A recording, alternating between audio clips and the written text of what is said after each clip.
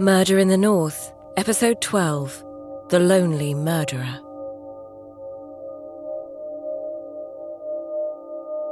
A black and white photo from the 1970s shows an average, middle-aged man with dark-rimmed glasses and receding hair. He's wearing a white coat with a logo on it, a crisply ironed shirt, and he's staring straight at the camera. Arnfinn Nesset is in his mid-40s and exudes authority. A few years after this image is captured, the snapshot can be seen all over Norway. The police suspect Arnfinn Nesset of having killed 60 patients in just 3 years.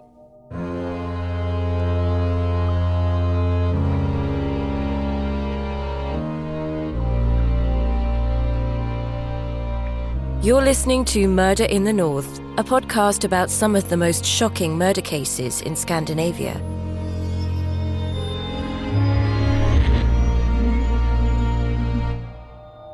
Our account of these cases is based on sources in the public domain, including interviews, press releases, and court proceedings. Some narrative details were seen as irrelevant to the plot and therefore left out. This podcast series contains scenes of violence that some listeners may find distressing. You're listening to a true story, as researched by Jana Agard and told by me, Jenna Sharp.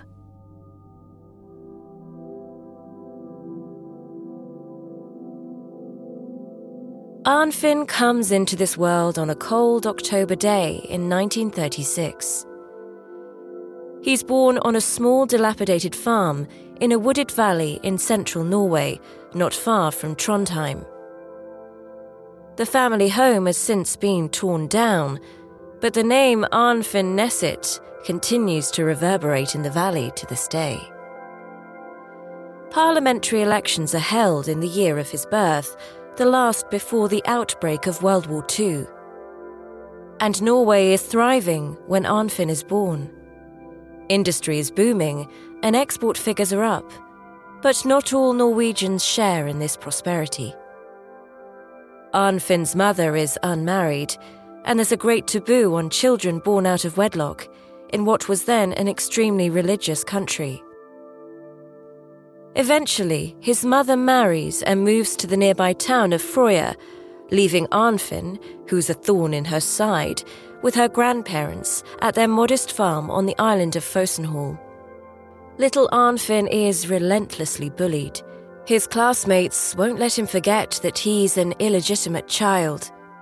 Guilt and shame epitomize his childhood. His strict and deeply religious grandparents love him, but show no physical affection at all. The shy lad is often at home by himself, passing the time sewing, knitting, and crafting.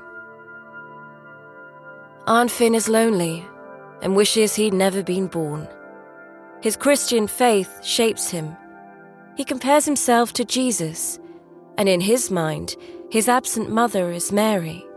In a world that has little to offer him, he takes great comfort in his religious faith.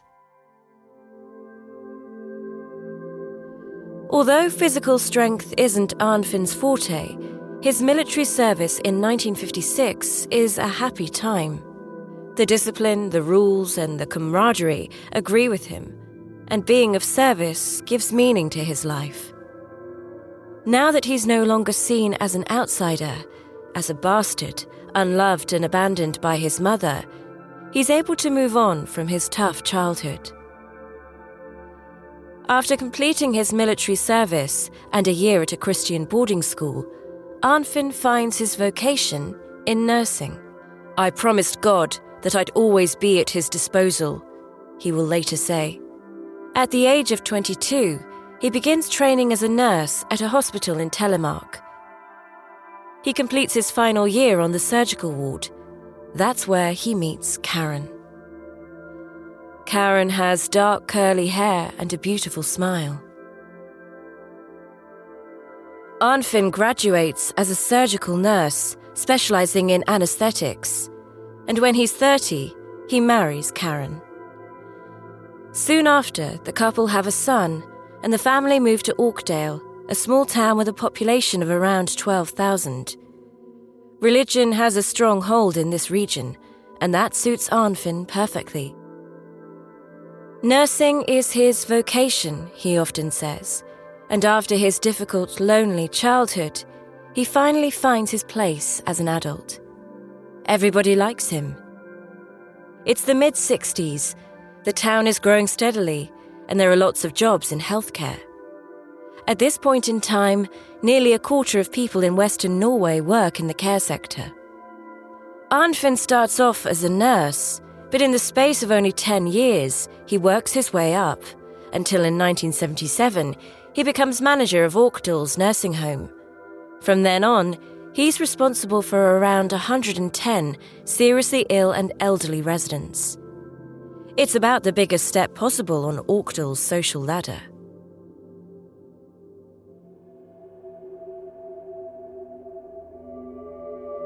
The administrative duties suit Arnfinn, but that doesn't stop him from walking around with syringes and medicine cups when he checks in on his patients, many of whom are dying. He's well liked among the staff, partly because of his black humour. One of the people he works with at the nursing home is his wife, Karen. When Arnfinn is appointed, he has his picture taken for the local paper. He's wearing a white coat with a logo on it and a crisply ironed shirt. He gazes straight into the camera with a serious and somewhat stern look on his face. The nursing home is brand new. In no time at all, just over 100 beds are occupied by elderly patients, many of whom are seriously ill. They're well taken care of by the attentive and sympathetic nursing staff. One evening, a carer on the night shift peers into one of the rooms and sees Arnfinn leaning over the bed. The patient is dead. The employee contacts the doctor on duty to report the somewhat unusual situation, but he's brushed off. Soon it's back to business, but people working at the nursing home are beginning to talk. They're wondering about the large number of patients who have died within a short space of time. And why is Arnfinn always walking around with syringes? Some of the staff are thinking of sneaking into the mortuary to see if the dead patients show any puncture marks. They're saying that Arnfinn is spending a lot of time down there in the basement without a valid reason. Patients often pass away after a visit from Arnfinn.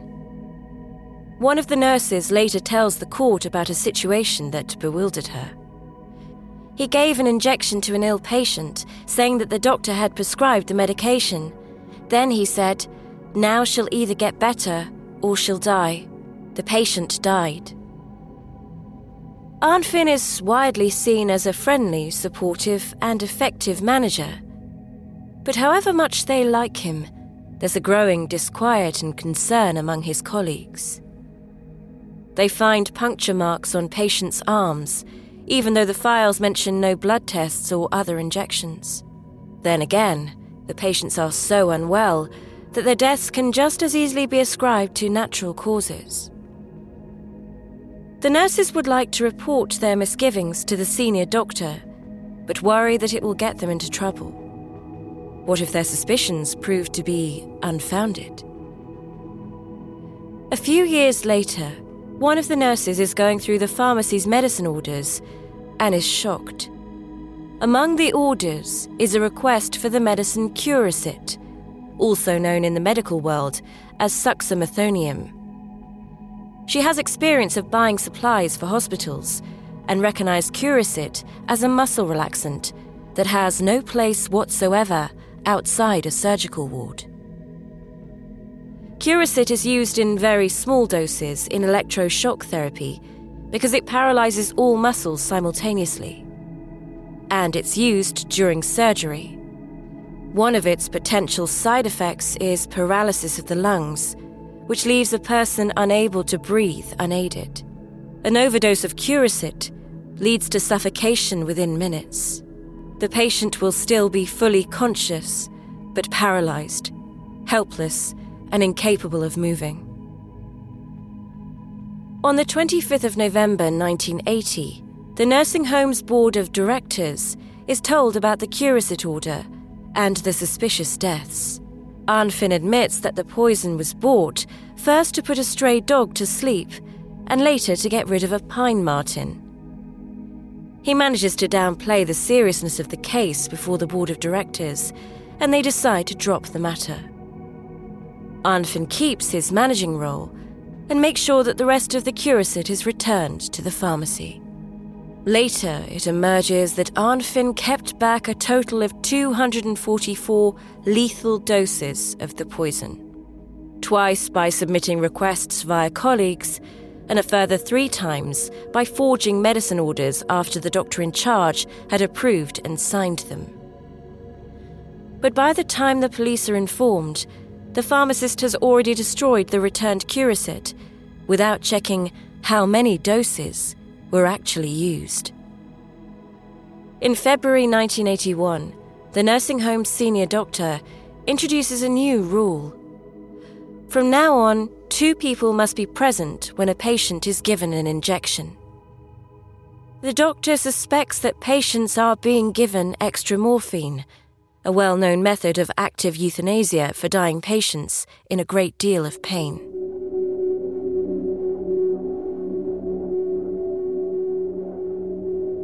Eight days after the new rule is introduced, Arnfinn calls in sick. He's burnt out and heads to a Christian sanatorium in Pjornang to recuperate. It's there, in March, that the police visit him for the first time. The police haven't been alerted by a doctor, but by weekly magazine Nidaros from Trondheim, which not only received a few tips about malpractice, but also about the purchase of poison. The journalist in question reports the suspicions to the police, and then suddenly the investigation is in full swing. Because, as the journalist asks the police officers, why would a nursing home manager need 3 litres of Curicet? After his treatment, Arnfinn doesn't return home. On the brink of a nervous breakdown and feeling an urgent need to explain himself, he heads straight to a secure psychiatric unit in Ostmarka. He checks in voluntarily, but after giving the police an unsatisfactory explanation for the purchase of the medication, he's ordered to remain at the secure unit for the time being. A few days later, on the 9th of March 1981, Arnfinn is taken into custody. Due to a police leak, the entire Norwegian press has descended on the small town of Orkdal. One journalist even hires a crane to film the initial hearing on the 2nd floor of the town hall. Once Arnfinn starts talking, he's charged with not 1, but with 21 murders. The case, which is growing bigger by the day, is being investigated by the Serious Crimes Unit in Oslo, and a specialist agency within the National Police. Nearly 60 deaths are now being investigated, not only at the nursing home in Orkdal, but also at Arnfinn's previous 2 workplaces. Both journalists and police officers are staying at the same small hotel in Orkdal. Rumours and theories are rife. Newspaper headlines describe Arnfinn as the angel of death, as a deviant, a monster. All articles about the mysterious death in Orkdal are accompanied by the same black and white photo. Due to the huge number of people involved in the investigation, from colleagues to family members, there's a never-ending stream of interviews that keep bringing new details to light. Eventually, the intense media scrutiny becomes too much for Arnfinn's wife, and she files for divorce. But there's little concrete evidence. Arnfinn took the list of medications home with him and left it in the shed. That's all. No autopsies were carried out on any of the patients who died at the nursing home in the past 3 years. Death certificates and reports by medical staff are either imprecise or non-existing. Besides, It's difficult to prove statistically that the number of deaths in Arnfinn's nursing home is higher than it is anywhere else. Most of the patients could have died at any time. That's how seriously ill they were. This prompts a debate. How useful would it be to exhume the bodies and perform autopsies to determine the cause of death? Besides, some of the deceased were cremated, and Curicit is known to become increasingly difficult to trace over time. On that basis, the authorities decide to not disturb the dead. The nursing home staff, on the other hand, are queuing up to share their suspicions and observations. Arnfinn himself talks to the police as well. In March, he's questioned for more than 100 hours. In April and May, for more than 200. In total, he'll spend nearly 1,000 hours in the interrogation room, without a lawyer present. In the early 1980s, it's not common practice for a lawyer to be in attendance while a suspect is questioned. That's why Arnfinn faces the police on his own when he clears his conscience.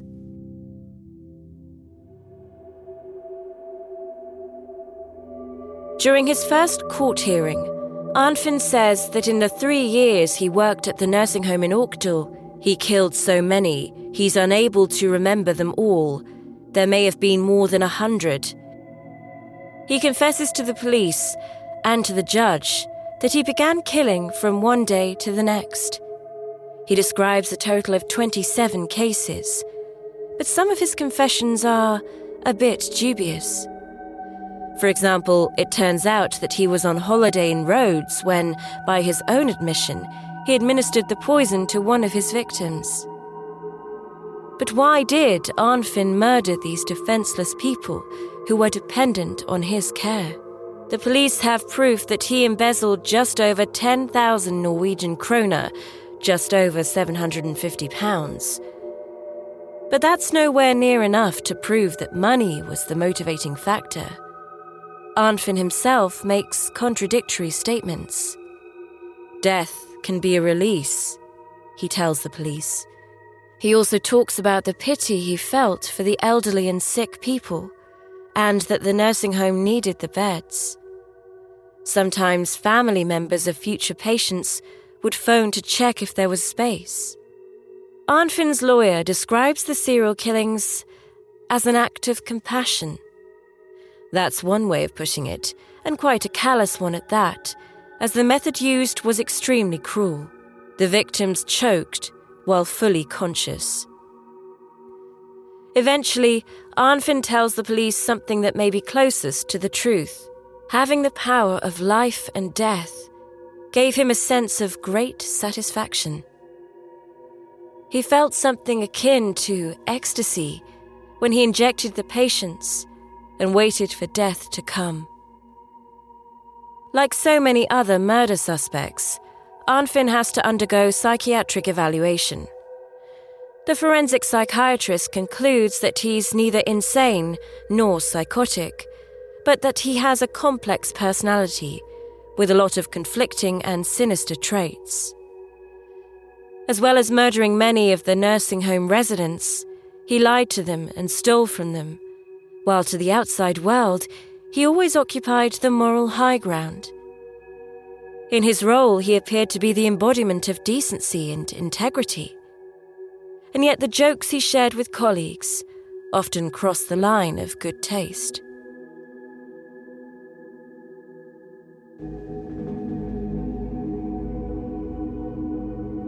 The psychiatrist concludes that Arnfinn is not insane, but emotionally unstable, and that he has various personality disorders. During the lengthy periods of interrogation and the many months on remand, Arnfinn's life comes crashing down like a house of cards. He suffers from depression and is prescribed medication. He hides the pills and then attempts to take his own life by swallowing them all at once. I've achieved nothing.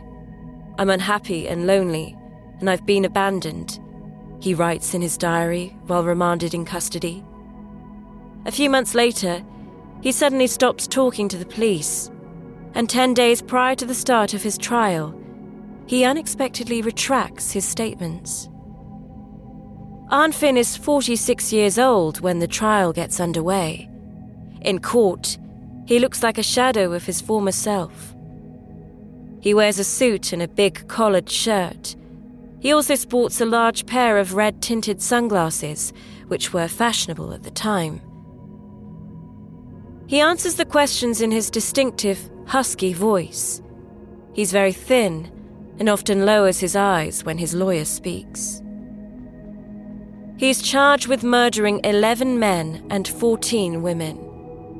And there are also a few minor charges, including misappropriation of funds and falsification of documents.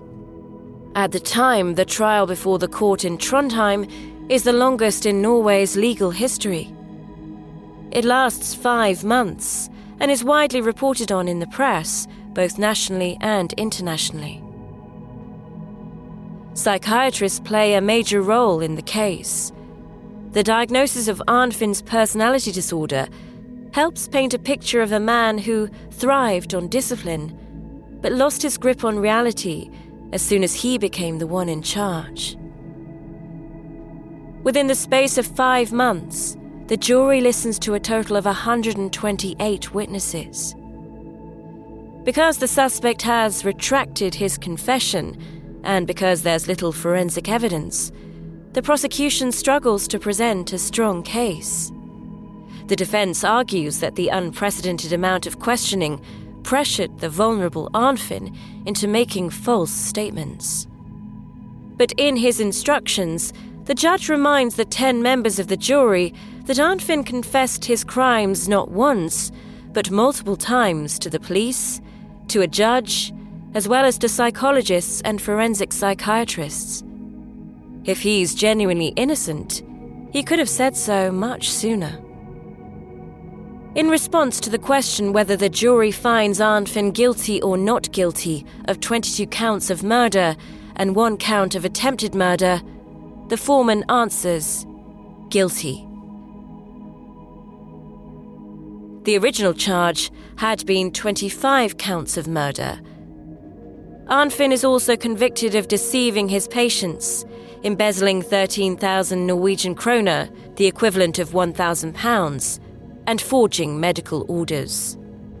All 3 judges agree with the verdict, and on a cold February day in 1983, Arnfinn is given the maximum sentence allowed under Norwegian law, 21 years in prison, followed by 10 years preventative detention.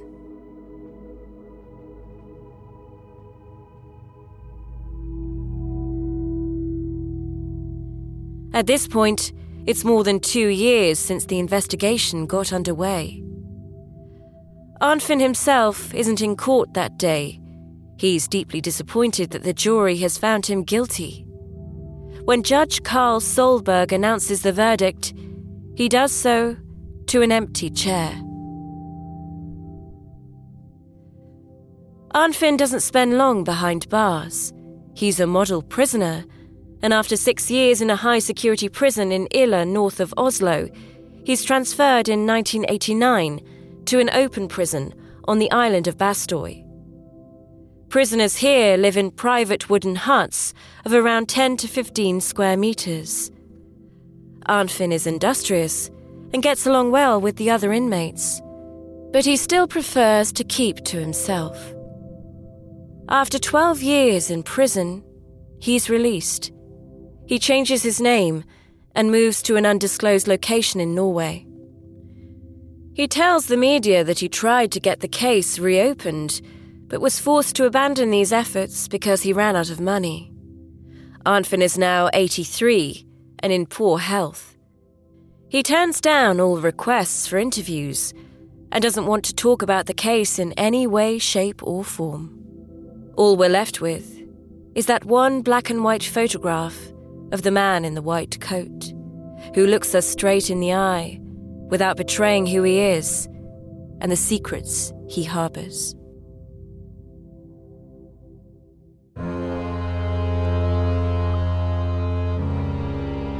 From Podimo, this is Murder in the North. A new episode every week wherever you get podcasts. And for early access to episodes and to listen ad-free, subscribe to Podimo UK on Apple Podcasts.